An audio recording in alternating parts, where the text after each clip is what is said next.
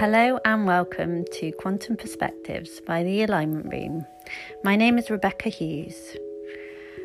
I wanted to talk to you today about stories that we tell ourselves and the different perspectives that you see from your perspective, which is unique to the way you see it from anyone else.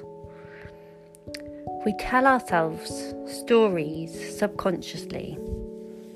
Every day of our life, when we wake up in the morning, we realise what happened the day before.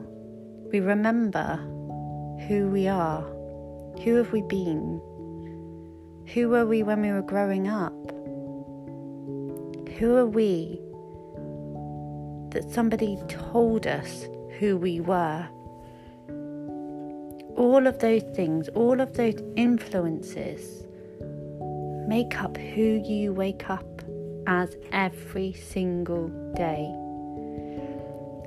Some of them are so subconsciously ingrained in you that you don't even realise.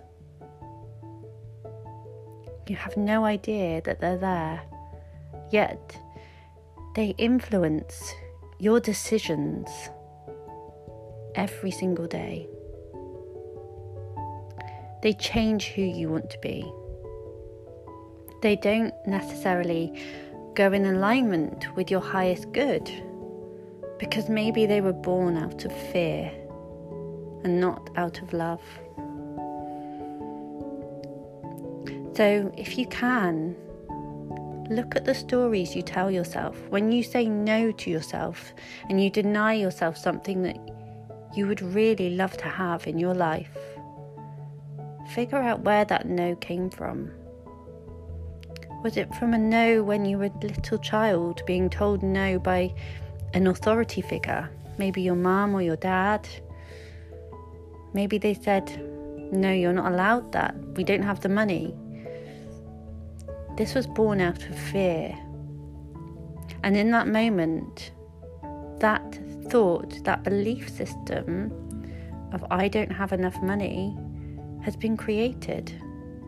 And therefore, from that moment on, all of your decisions are created from that memory.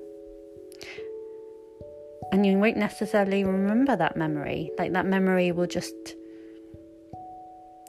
fade into the background, and you won't actually think, oh, I remember when my mum said when I was 4 I wasn't allowed that toy because we didn't have enough money. So every decision and everything that you see is happening for you in your life. And so another person who didn't have that same issue as you when you were younger, maybe they were told, yes, you can have that toy. So their thinking is, I am allowed, I am deserving, and I am worthy to have things that I want in my life. I can afford to have them. And it's all from that different perspective that you create your decisions moving forwards. So when something happens in your life, for example, you have to make a big purchase, you would make that purchase worrying, thinking, I don't have enough money to buy that. I'm not worthy of having that big purchase. And that other person is, I deserve that purchase. I will have that purchase. I will do what I need to create that purchase to allow for it to happen. So there's no barriers for that other person. Just freedom. And that's where you need to untangle all of your stories so that you are free from them. You're free from anything that's holding you back. This last month, I have spent a massive long lesson each day, like going through lesson after lesson after lesson, and it's hard to even put into words of what's happened. My son was in hospital. I was in pain. I had my issues going on as well. And all of those situations were happening for me. And every way that I saw that situation was from my perspective, from what I had learned from when I was a little girl, of who I thought I was. So when